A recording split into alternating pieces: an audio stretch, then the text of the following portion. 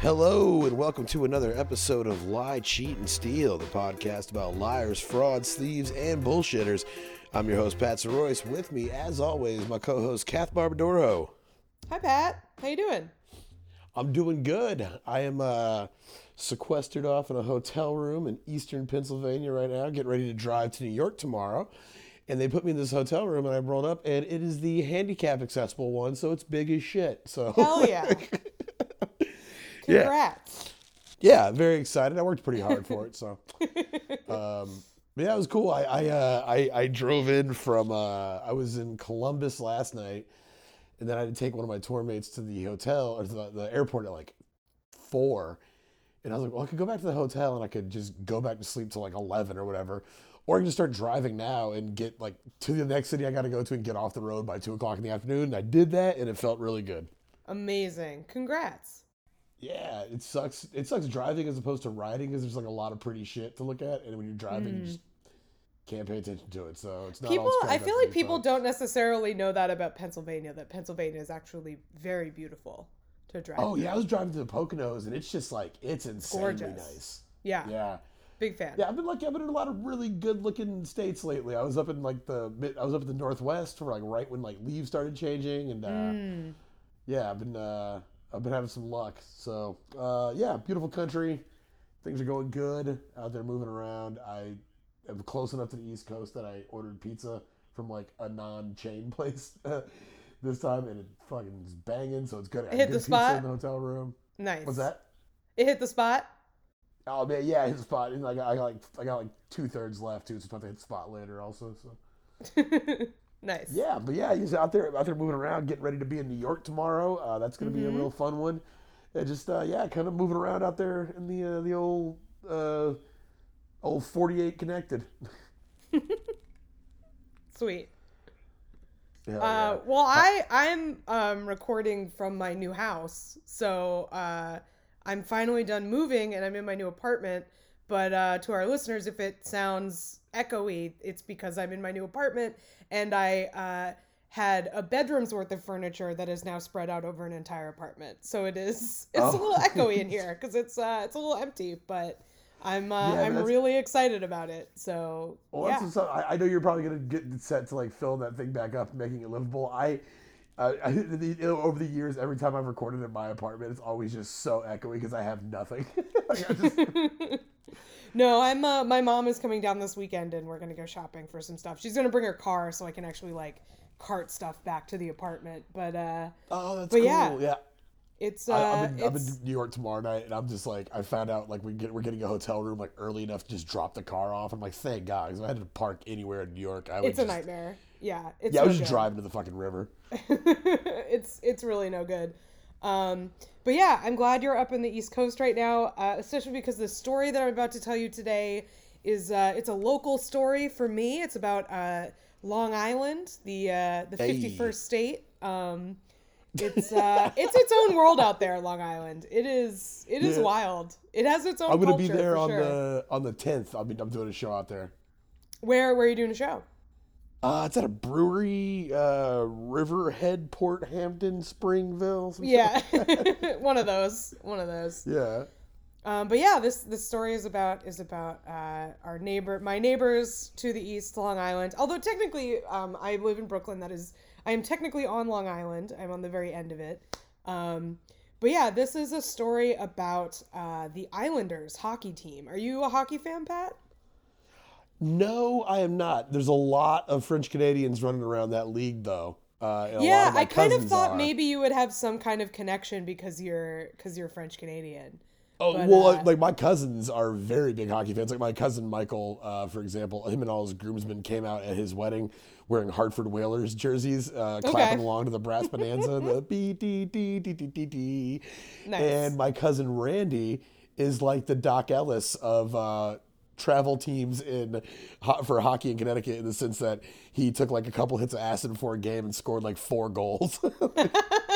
That is a See, classic cousin activity. That is beautiful. yeah. But my cousin Randy is the most cousin and the most Randy.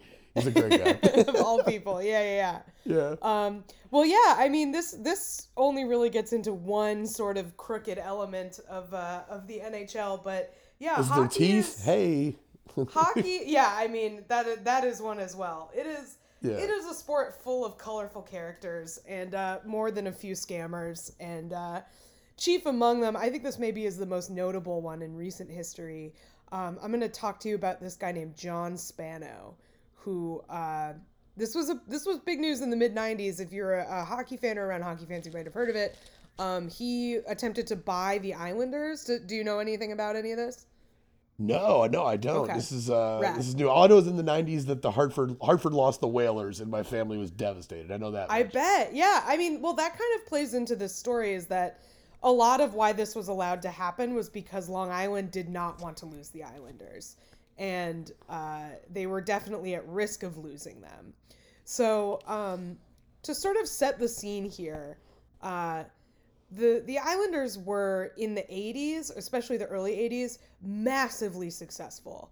They won 4 Stanley Cups in a row, and they actually have the longest winning streak in all of sports history, in any sport. Oh wow. Yeah, they won 19 playoff games in a row, which is crazy. Oh So, yeah, no, that is insane. Damn, go get them. I had no clue. I knew they were. It was one of those things where if there's something that makes it out of hockey, I know it's pretty popular, and like I know that I saw a lot of I've seen a lot of Islanders jerseys, so it's like I know they're probably commanding some love out there. yeah, I had a roommate in college who was from Staten Island, and he had one of the old Islanders jerseys. I remember that he used to wear all the time. Where the fact that I say old Islanders jerseys are as old and new, which we're gonna get into as well. But yeah, so in the early '80s, they were crazy successful. The streak, this is like how good they were. Is like so their 19 game streak, they were finally they finally lost the streak to the Edmonton Oilers, who their sort of star player was a young Wayne Gretzky. So like Oh, that's how that's good what they it were. took. That's what it Yeah, took. yeah. So this was like huge for people who grew up in this area at the time, because this was like the one sports team that you didn't have to go into the city to go see.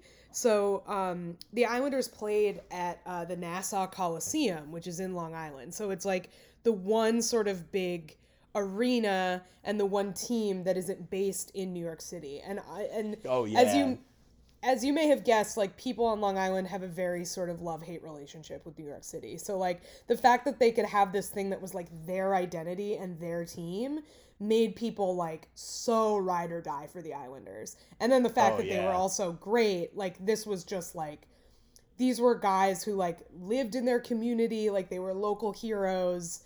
It was a huge deal, you know? Yeah, my town.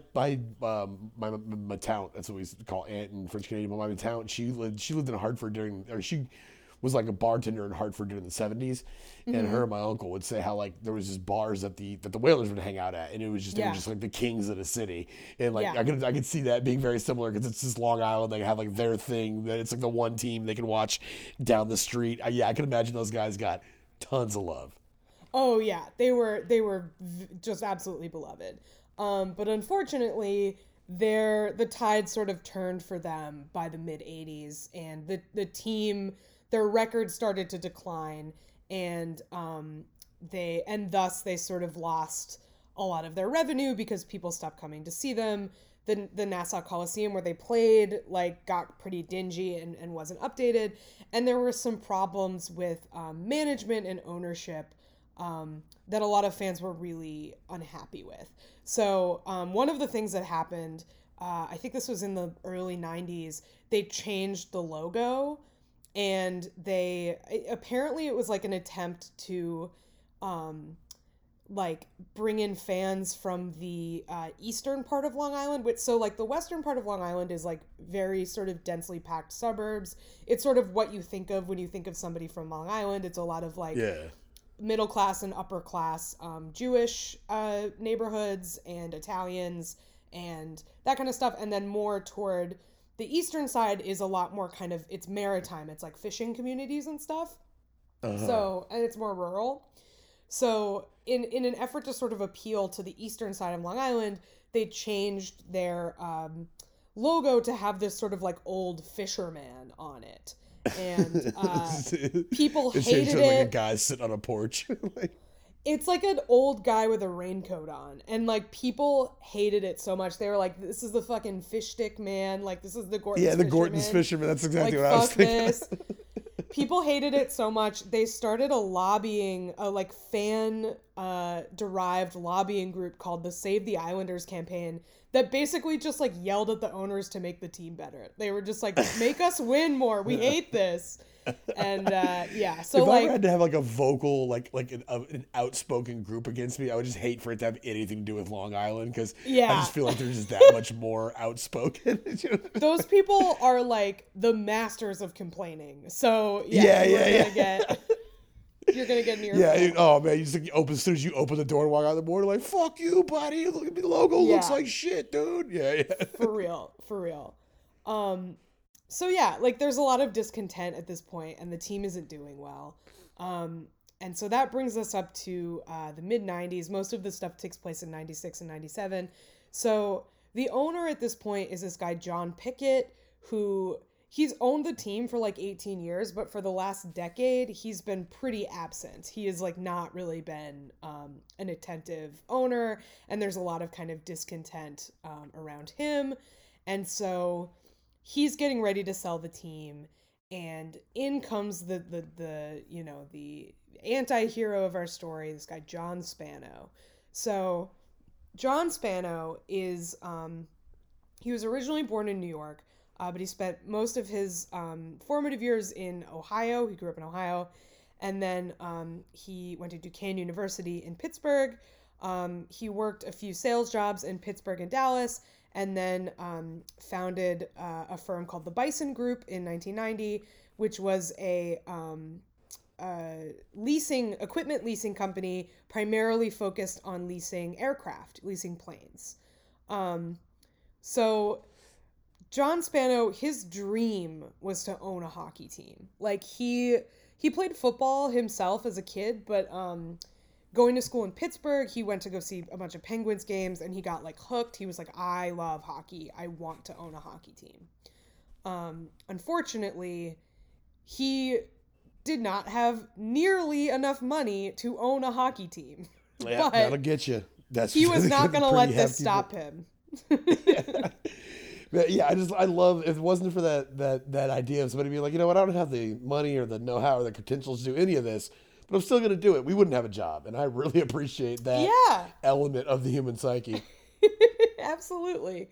You know, that it's that kind of denial of reality mixed with craven ambition that keeps us in business. So yeah.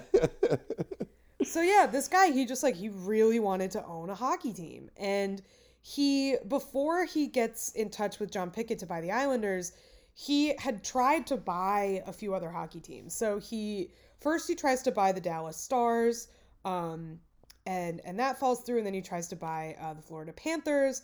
That never goes anywhere. How much money is he putting down on these things? Like, it's like, I know it's a lot of money. It's so much money to the point where like having anything less than that amount of money is just laughable. So it's just like rolling in like, I got $42,000. Give me the Dolphins. It is incredible the like lack of credentialing they did for him. It is crazy. But we're gonna get into sort of the specifics of it. But I do want to sort of the reason he was able to even get these meetings with these people. There's a few reasons. One of them is that, so like I said, he owned this company called the Bison Group that leased aircraft. So because of that, he could travel around on a private jet because he owned the leasing company. So like, oh yeah, he had a really nice house in Dallas. He was like a member of the country club. Like he was like very well connected, and he gave the impression of somebody who had a lot of money. And then he like met all of these people who also had a lot of money. And so nobody ever really questioned it. Meanwhile, he was like pulling the Dumb and Dumber when he like leans out the out the limousine, he's like that with the plane. He's like parks it Yeah. and like shouts to the pilot that's not there, hey, pull it around back, and like discreetly clips off the little wing on his hat. Exactly. That's like pretty much what he was doing. Like he was acting like he owned this, he owned his own plane, but really it was the company's leased one. And then he like, he lived in this like multi-million-dollar house, but he was up to his ears in a mortgage. And, he was just like totally living in massive debt. And then also, it is refreshing. Or not even refreshing because it happens a lot, but it's always nice to see someone with way more money than I have also not have enough money to live out their dreams. And right. always be stressed out.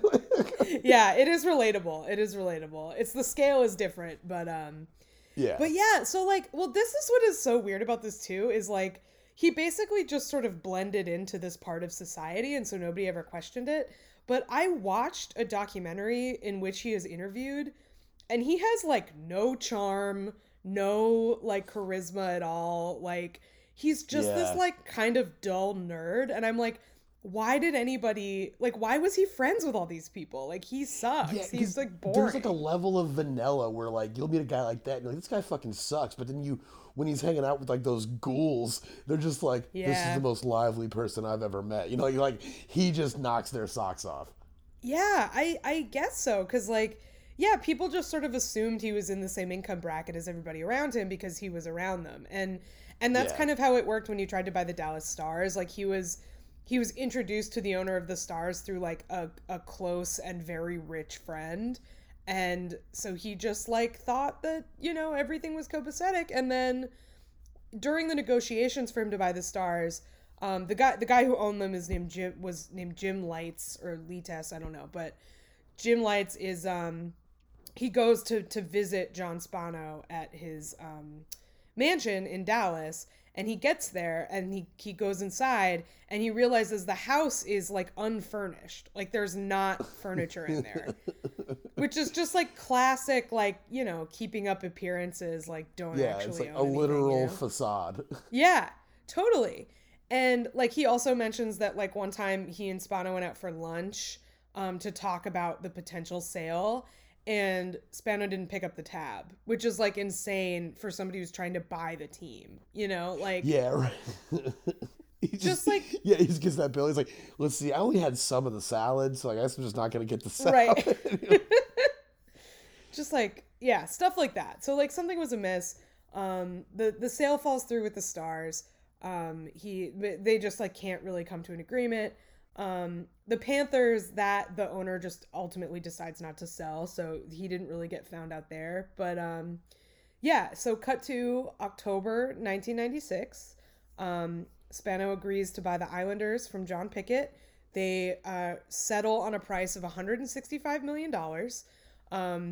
So $80 million of that is for Pickett's 90% stake in the team, and then the other $85 million is for this like very lucrative cable TV contract they had for airing games. Oh yeah, those regional teams, man. As a guy that used to sell like shitty cable packages to people, like those regional teams, that's like a huge sell where you're like, oh, what's that? You like the Charlotte the Charlotte Bobcats, just like some weird ass team, and you're like, well, you can sell them like the Carolina package and shit. Yeah. Yeah, especially in 1996, like pre-internet, like the just. No streaming, So yeah, they had with Sports Channel New York, which is like the local cable package. This deal earned the Islanders like millions of dollars every year, and so that was also very valuable. So he eventually also agreed to buy the remaining 10% stake that this management group had in the Islanders. So he was going to wholly own them, and he said, I'm. The other thing that's so crazy about all of this. Spano was 32 years old when he was doing this. Like, damn it. Yeah. Insane. Not what I needed to hear today. Well, I mean, don't let him, make you feel not accomplished, because he also didn't accomplish anything. He was just like... Yeah, okay. He was lying, so don't worry about it. I'm going to leave here. As soon as we're done recording, I'm going to just wander out into this eastern Pennsylvania town and just lie to people, make myself feel better. Give it a shot. If these episodes have taught us anything, it's that always works out well. So yeah. Give it a shot. yeah, so like he basically says like, look, an entrepreneur from Dallas. I own this equipment leasing firm that I have built into a portfolio of like a dozen companies. I have 6,000 employees. Um, Also, I have a bunch of family money. I've inherited a lot of hundreds of millions of dollars from my grandfather. And yeah, he basically just used kind of what he had as collateral and just said, he said he owned his house, which he didn't. He had a mortgage and everything. He had tons Yeah. of debt. Is he married? He is married. And there it is really unclear to me based on what I read and what I watched what his wife thinks of all of this, although once everything falls apart for him she does divorce him, so I don't know what's going on there, but Yeah, because I would like a story like this. I'm just like, oh, this is like there's too much unaccompanied mail in this or unsupervised mail in this story. I was like, who's in charge of this guy? well, that also like so I watched a 30 for 30 on him, and the 30 for 30 was produced by Kevin Connolly, aka E from Entourage, so like it's a little like I don't know. It's funny because like E from Entourage is who is interviewing this guy, and it's like these are just two scumbags. Like I can just these people are both gross. But like one of the things that E didn't even think to ask if he was married until like 4 weeks into production. He's like, "Oh, do you have a wife or something, dude?" He's like, "Yeah."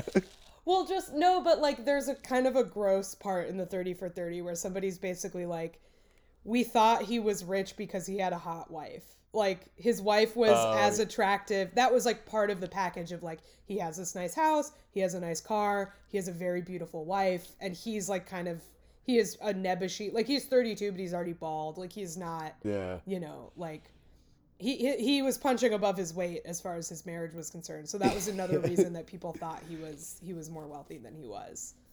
Oh, I want it to be like the next phase of like billionaire worship. Like when Warren Buffett says you got to make passive income in your sleep, or however like they try to emulate billionaire behavior or whatever. Like it's like a bunch of crypto dudes just with like really ugly girls. It's like that's actually the new thing. They're kind of like the NFTs of people, and I'm getting it on the ground floor. It's true.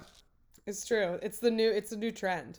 Definitely. Yeah, it's like drinking unfiltered water and just dating well below your weight class. Yeah, it actually is a form of a flex. People don't realize. Yeah. So also, if there's any billionaire women listening right now, I will be your ugly. I will be your ugly NFT person.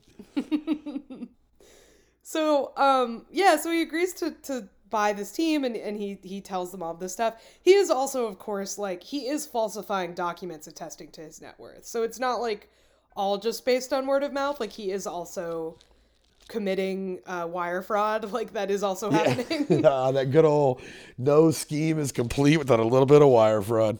Yeah, people love it. People love to make false documents and then wire them. It's their favorite thing.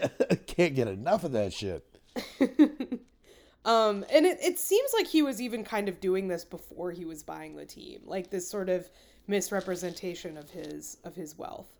But that seems like he didn't just wake up and start doing this one day. He's probably been lying. I mean, he probably locked down that wife they're so impressed by with a couple of dishonest plays as well.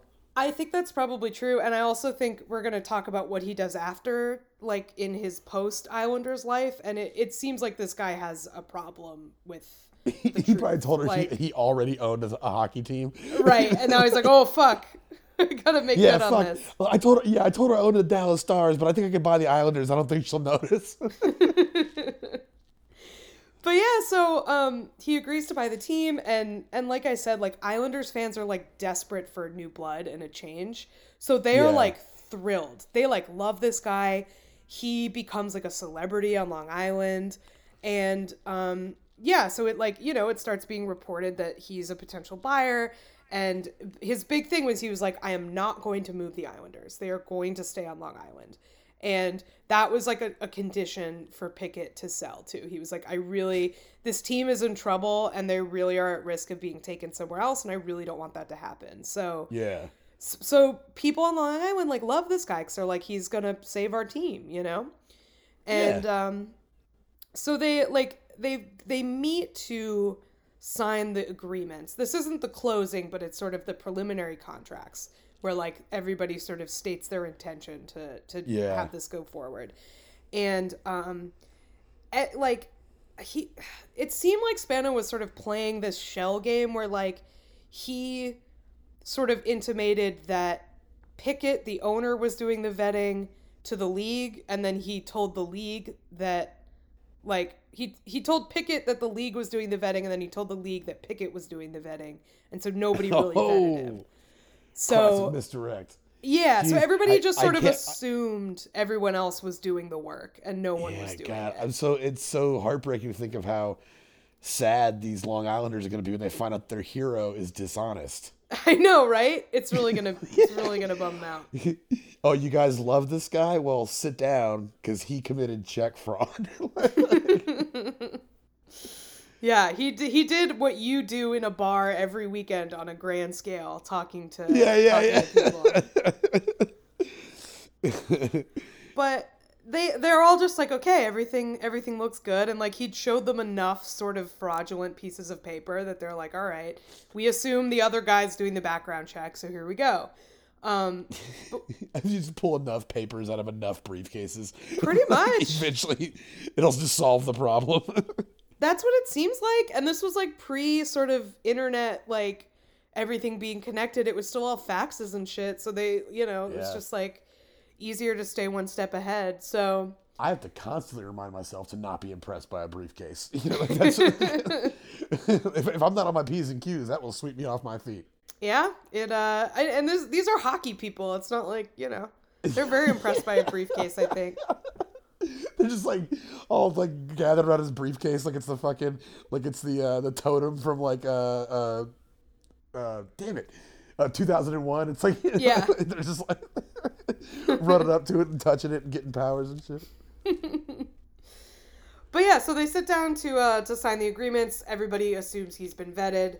But they like there's one guy from the league who in this 30 for 30 is talking about like, we were reading through the contracts and we realized there isn't a down payment on this at all. Like, at least not for these agreements. Like, there's money due at closing, but there's no down payment now. And that is nerve-wracking to me. I think he should pay a down payment.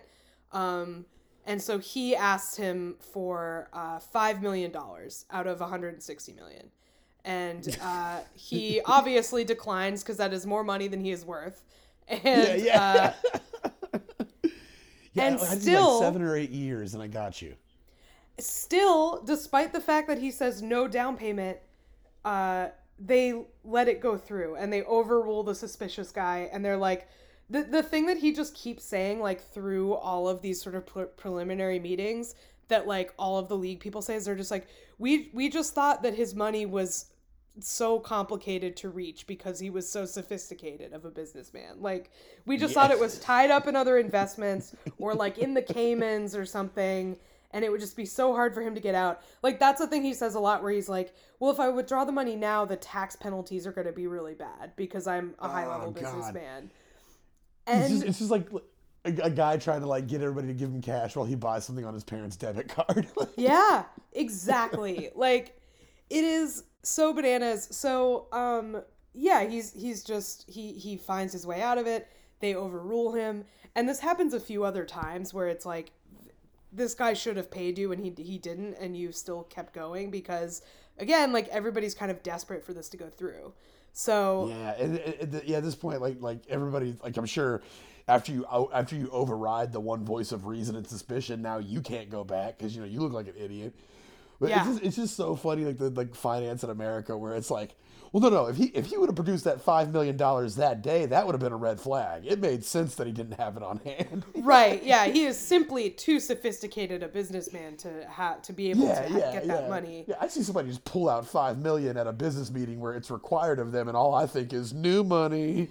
Right? Exactly. The truest businessmen are totally over leveraged and can't move any of their money because they're too busy doing deals. Yeah, I'm telling you, if anyone out there is wealthy, please just let me into your social circle for 3 weeks. I'll be set for life. I'll take care of this shit. Yeah, you do well, for sure. But yeah, so like another thing that's like so funny about this to me is, so even before the closing, like I said, he is embraced by Islanders fans. He is like meeting with the team. He is, getting ready to take over. And he has a lot of clashes with their coach, with their head coach, who is, I can't remember his name, but he's a very sort of like fiery guy. Like he's known for sort of being a little bit tough and kind of ornery. And he and Spano like are fighting a lot. And so even before the official closing, Spano fires him from his job as head coach. He stays on as a GM, but he's no longer coaching, which like that must have been so frustrating but also vindicating when Spano got caught of like, they let this guy fire me. Like what the fuck? Because we didn't get along. Like this fucking criminal. It's so funny to me. But yeah, so he's like kind of already taken over, and like fans are chanting like "Save us, Spano" and stuff at games. Like they're ready for him. He's a celeb on Long Island. You can't tell him nothing about this guy at this point. Yeah. It's almost like he could shoot someone on Fifth Avenue and not lose any support. Precisely. So the closing date is fast approaching, and again, the agreed upon price is $165 million. So the first thing he does is he borrows half of that money, $80 million, from Fleet Bank in Boston. And he says in the 30 for 30, he said, it was easier to get that $80 million than it was to get my first car loan. It was ridiculous. They gave me that money so quickly and with like no oversight. And that's so great. As someone who like I stayed out of like financing just a bunch of shit just for years, just because I was like, hey, I probably don't have the credit for that, and be like, I don't know, I just like not having like monthly expenses and stuff. Dangerous. It's very dangerous. And I oftentimes forget like how easy it is. Like even me, I'm like, I don't look that great on paper. And like I'll walk into places like, yeah, we don't give a shit. Like, what do you want? Like, come here. And it always shocks me. I'm like, oh, I know the system is broken because y'all shouldn't even be giving me the time of day. Yeah. I mean, well, the thing is, like, you're not great on paper, but that means they can charge you all these late fees and all these interest. Yeah. And, like, they want you to not pay it back on time. You know what I mean? Yeah, it's a solid point. As long as you don't die. And even then, when you die, they just start bothering your family for it. So, Hell yeah. Yeah, it's evil. Well, too bad. Two jokes on them. I'm the pitcher of health. Well, yeah. So he gets this $80 million, and that the fact that he was able to get that money so quickly further bolstered his legitimacy with the league and with the Islanders people. So it just becomes this like perpetual motion cycle of like, well, this guy thinks he's legit, so this guy thinks he's legit, so this guy thinks he's legit. Yeah. Like. That's like the Fox News commentator that we talked about who had no business like commenting on terrorism or anything like that. Mm-hmm. It was like once he was in and one person vouched for him and nobody else is going to fact check. Yeah, that is exactly what happened here. And the bank executive who granted this loan did later resign over this because it was such a big oversight. Yeah. But yeah, so he has the $80 million, and so his next. He's like, okay, well, that's half. Where's the other $85 million going to come from? And he strikes a deal with them to pay the other half in 5 installments of $16.5 million each. So at this time, he's trying to make a bunch of additional cable deals for TV rights. And it seems like his plan is to use the money from those deals to pay the installments. So, like, again, he's just trying to sort of generate money from nothing, which, like, when you have enough of this sort of perpetual motion behind you in the financial sector, it seems possible in ways that, like, me as a poor person, I don't understand. You know what I mean? Yeah. Yeah, that's crazy. It's like at this point, it's like obviously I know there's going to be a downfall because that's why we're talking about him. But at this point, it's like, I'm just like, I don't know. I can see him actually sticking the landing on this. It seems possible that he could have achieved it. Like, if things had gone a little bit differently, it seems like it might have worked. I mean, granted, I don't know what would have happened because he had gotten all these loans. I mean, I guess, like, if the Islanders had been successful, he never would have been caught. But if they weren't successful, he might have been in trouble.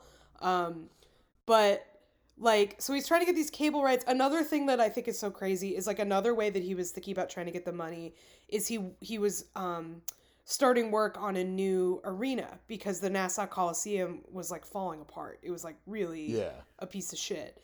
And so he's hoping to secure some contracts and use some of that money to pay for the $17 million, which is like, it just blows my mind that if you have a big enough project, building something can make you money instead of costing you money. Like that is, I don't understand how the flow of cash works in that direction, but somehow it does. Yeah, and then the city still has to pay, like these billionaires get to build these stadiums that ultimately make the money, and the city still has to foot the fucking bill, and they just convince them like, oh no, this is good for the city, and they're like, oh okay, and then it's like it actually isn't.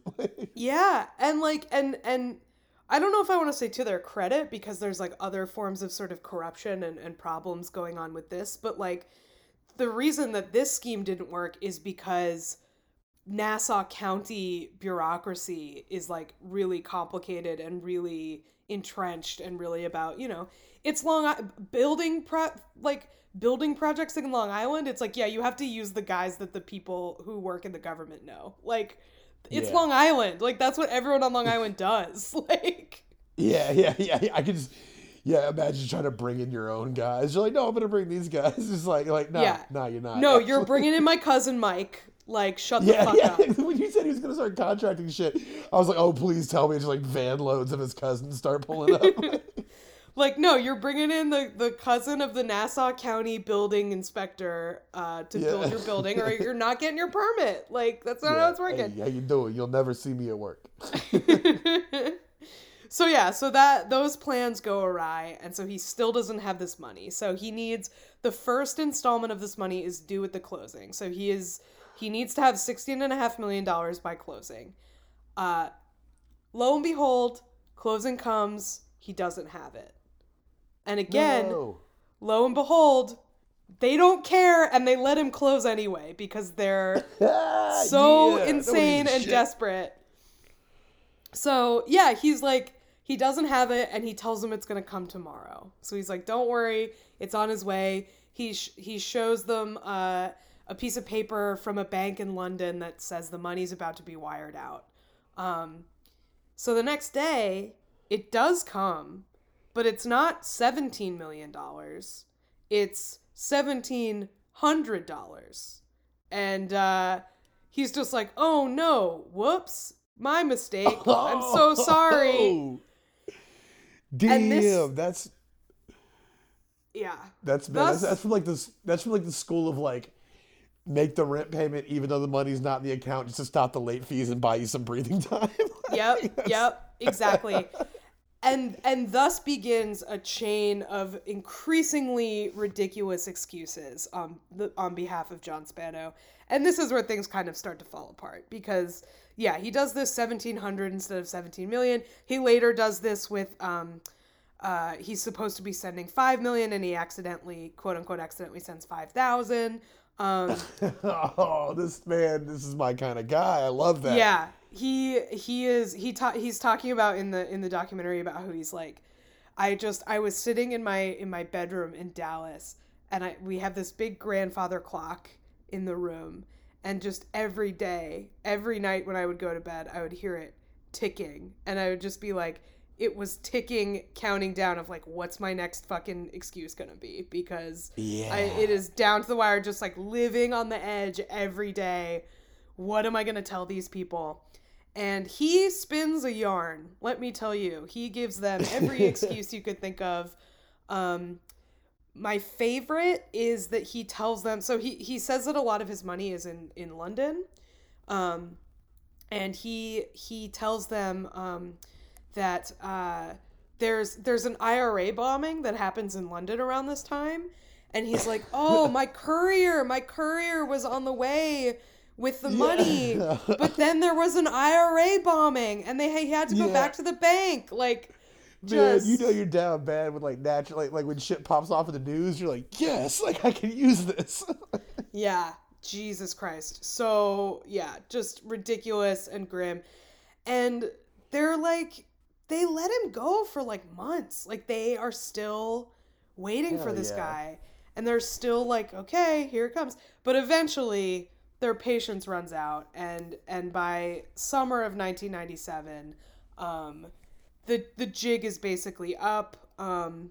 So the NHL's Board of Governors meets in June 97, and instead of Spano, who was supposed to come, the Islanders are represented by two associates of Pickett, the quote unquote former owner, who they say that so Spano owed he paid the $80 million, and then he owed $16.5 million on top of that. And out of that $16.5 million, he had paid $26,200. So it's not like he got close. You know what I mean? Like, no, yeah, not even close. That's so tight. Yeah. Yeah. Also, but like, at what point, like, what do you like? I mean, I guess I'll find out. But it's like, what do you even do at that point? Do you just say, "All right, beat it, Mister"? Like, does he, that? Well, yeah. I guess what happens. I mean, it seems like at this point, it seems like it dawns on them very slowly that he is like fully a con man. I think for a while they think that he just has liquidity problems because like they've seen all of this quote unquote evidence, this paperwork that he has all of this money in all these accounts, and they think he's just like he has liquidity problems that he can't like he doesn't want to address with them because, you know, it's his business or whatever. It's going to make him look bad. Yeah. He's that far in that they can't even like, they won't even factor in the fact that he doesn't have it as being a possibility.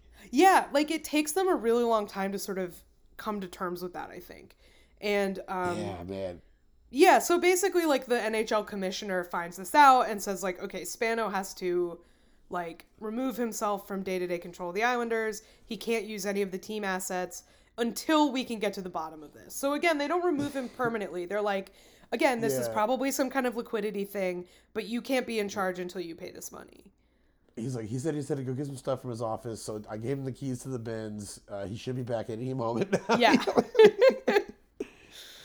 So this is sort of the total nail in the coffin is that, Newsday, which is based on Long Island, gets a tip from an anonymous Islanders executive that Spano is dramatically misrepresenting his wealth, and so they launch a sort of journalistic investigation of Spano. And there's an anecdote that I think is so funny. That like while this story is being investigated, Spano gets wind that he's, you know, that this expose is going to come out. They try to reach him for comment. And Spano's like, meet me at this hotel bar in Manhattan. Like, come alone. Like very, you know, sort of secretive, whatever. Like, I'll give you your comment, but you have to meet me. And he tells them, he's like, look, please don't publish this. I have the money, but it's mafia money, and you're gonna get me killed if you report this. So like, just every last ditch attempt to keep this from coming out. Newsday. I have the book, so you got to pick up this tab, and also I'll have 3 more Cosmopolitans. Exactly. Yeah, just completely absurd. Also, can I get a ride home? Yeah. Well, I don't want them to trail me, so can I get in your car and then you drive me? Okay, cool. Yeah. I think just be safe, man. I should hang out at your house tonight and you should go to mine. So yeah, like he obviously, so Newsday, like being based in Long Island, they like have reporters that know about organized crime. And so they like look into it and there's like absolutely no connection between this guy and the mafia. Like that is absolutely not what's going on. So they published this. Like he photoshopped himself into like a Godfather scene. Yeah. Just, total, fanfic at this point. But yeah, they published this big investigative piece in July of 97, basically saying like this guy is a total fraud. He doesn't have even a fraction of the money he says he does. I mean, and the thing that is like so insane, like you said, is like, that this guy's like can't live up to his dreams or whatever. He had a net worth of $5 million. Like he was rich. Yeah. He just wasn't buy a hockey team rich. Like, but he was doing fine. Yeah, don't go chasing hockey teams. Just stick to the airplane rental businesses that you're used to. Exactly. Well put, Pat. Yeah. Thank you. I've always said that.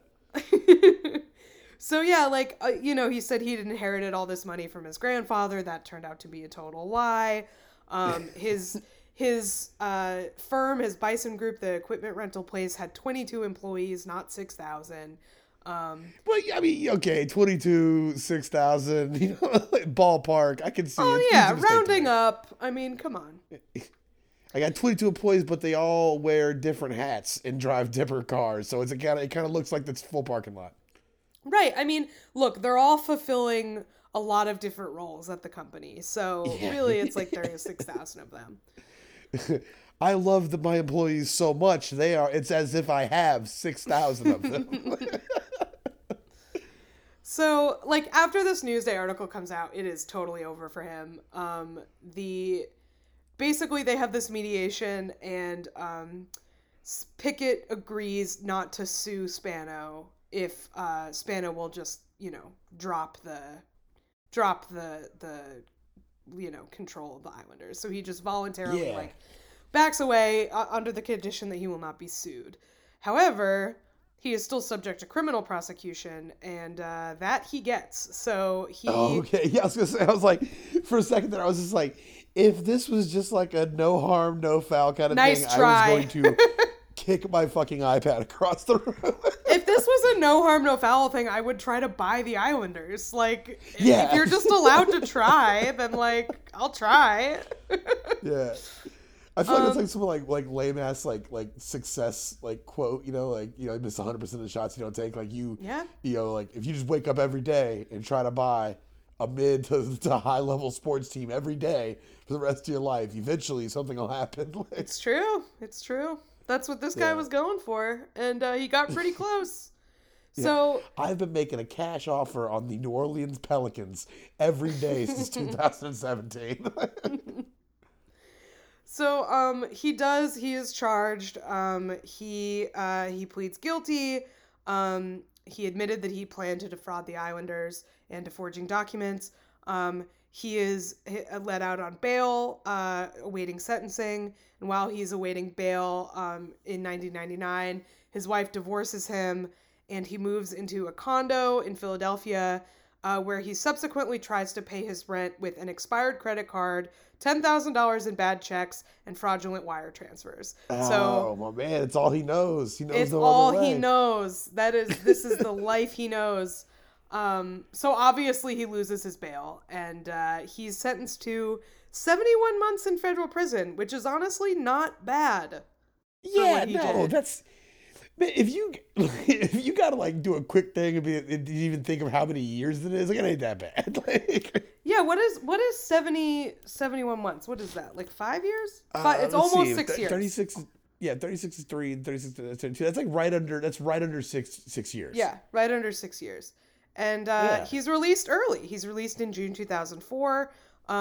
However, less than a year later, he is arrested again for defrauding numerous companies by promising to obtain loans for them and pocketing the fees without getting the loans. So, oh man, just this guy loves to defraud people. He can't help it. At least he's consistent at this point. Well, and there's one more even. So he's arrested in February 2005. He goes back to jail for this fraudulent loan thing, and then he's released again on April 3rd, 2009. And then in 2013, he does the 30 for 30 I watched, where he's talking to E from Entourage. But then, 2 years after that, he pleads guilty to 16 counts of forgery and goes back to jail for 10 years. So, oh no! So he's still in jail. He's currently, as of this writing, in jail. Yeah, in 2015, he created a bunch of false accounts when he was working as a salesman for a company that provided linens to healthcare facilities. So, he just defrauded a bunch of hospitals. So great work, friend. Yeah, right. Yeah, don't defraud those guys. They're trying to do something, but that's fraudulent accounts. Like when you work for a company, you start like whipping together like completely made up customers. The possibilities are endless at that point. Yeah. And that's Yeah. what he was doing. Apparently he did it at least 16 times. So That's insane. Like, there's nothing. One of the funniest, just like I don't know, like methods of humor conveyance to me is a criminal or just somebody doing something and swearing up and down they're never gonna do it and then doing it immediately. That's one of the funniest things in the world to me. and It's this guy being like can't do anything else. Like that is yeah. I just want to tell clearly you, he has a Your Honor, I have problem. learned the lessons of my financial misdealings and underhandedness, and I can assure you, you will never see me here ever again. The next day, he's back. That's what this guy did. Yeah. Yeah, I love it. That's the funniest thing in the world. So I do, the last sort of little epilogue piece of this that I think is so funny is apparently, like, so the reason this happened was basically, like, obviously, as I said, this team was sort of desperate.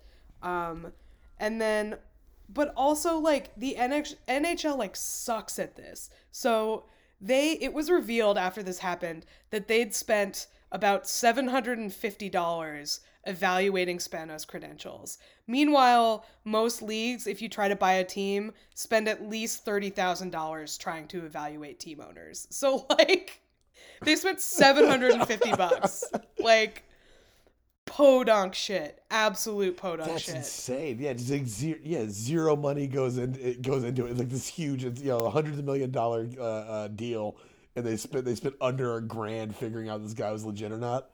Yeah, and then, so, like, this obviously caused them to change some stuff, but it didn't work because there have been multiple NHL owners who have been convicted of fraud in the last, like, decade. So, like, post-Spano, there was this guy, John Rigas, who bought the Buffalo Sabres the next year in 97, only to have the league take over the franchise in 2002 because he was arrested for fraud.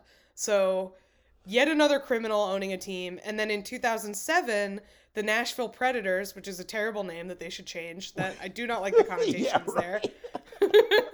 What are you predating on, Nashville? Pretty spooky. Yeah.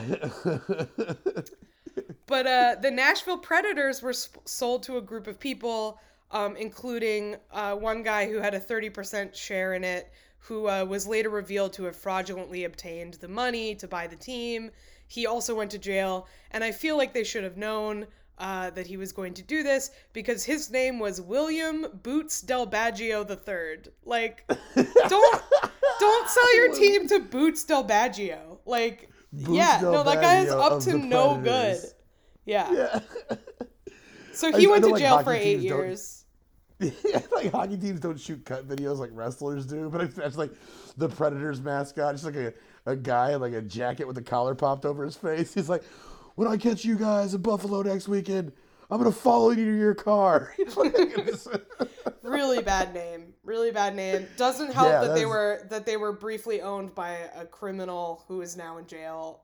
Yeah. Yeah, it seems like the Next week it's NHL the Predators just versus the Deviants. Coming up. Yeah, just seems like the NHL sucks at their jobs, is what I'm trying to say. So, Yeah. I mean, I guess the hockey's good, but they're really bad at preventing shady characters from buying their shadily named hockey teams. So, Yeah. yeah, that's John Spano for you. Damn, John Spano, the man, the myth, the OG. That's crazy. Worth it? Well, it seems like if he just tried that would have been fine. But then he just continued to never try to pay for anything ever again. Right. And it seems like he's spending a lot more time in jail than out of it. So I'm going to say not worth it. For what he actually did, like just the Islanders part, I feel like worth it because the potential like payoff of that is so good, and the downside of it isn't terrible. Like, it's bad, but like, you're going to white collar federal prison, you're spending 6 years, you're getting out early for good behavior. Like, I don't know, maybe worth a try.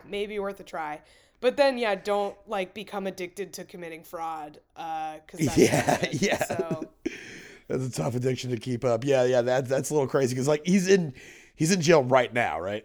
yeah, he's back in jail. Yeah, so he's missing like clearly the glory days of America right now, so definitely not worth it. Yeah. Yeah, I don't know. I don't think so, but it's surprisingly close to being worth it, I think. But Yeah. yeah. Well, shit. Thank you very much, Kath, for telling us about that. I'm going to be playing a show in Connecticut and seeing a bunch of my family, and I will have something to talk about now. Nice. Yeah, Hell yeah. I No, think this is coming out in like Thanksgiving week. So as far as plugs go, cool. Yeah, I'll be back in Austin at that point. I'll be off the road, but I do got a bunch of shows coming up in Austin in December, so I'll certainly be putting those up. Guys, yeah, if you guys are just joining us today, this is what we do. We talk about liars, frauds, thieves, and bullshitters. We do 2 free episodes a month. And if you guys are interested, you like what you hear, you want to check out our Patreon, it's patreon.com/lie, cheat, and steal. And we've got a ton of back episodes that you can listen to, and you can hop on our Discord chat and show us fun stuff. People on there talking about scams and stuff. It's a pretty cool place to be. Aside from that, you can find me on the internet at PZTX on just about everything. It's PEZYTX. And also I have another podcast called Good at Plants, Bad at Life, where a friend of mine who is a very gifted and knowledgeable conservationalist and horticulturalist talks about all the crazy, wild, wonderful world of plants, and I just sit there and just get my mind blown once a week. So if you want to check that out, I'm out there too. And Kath, you got anything else for us?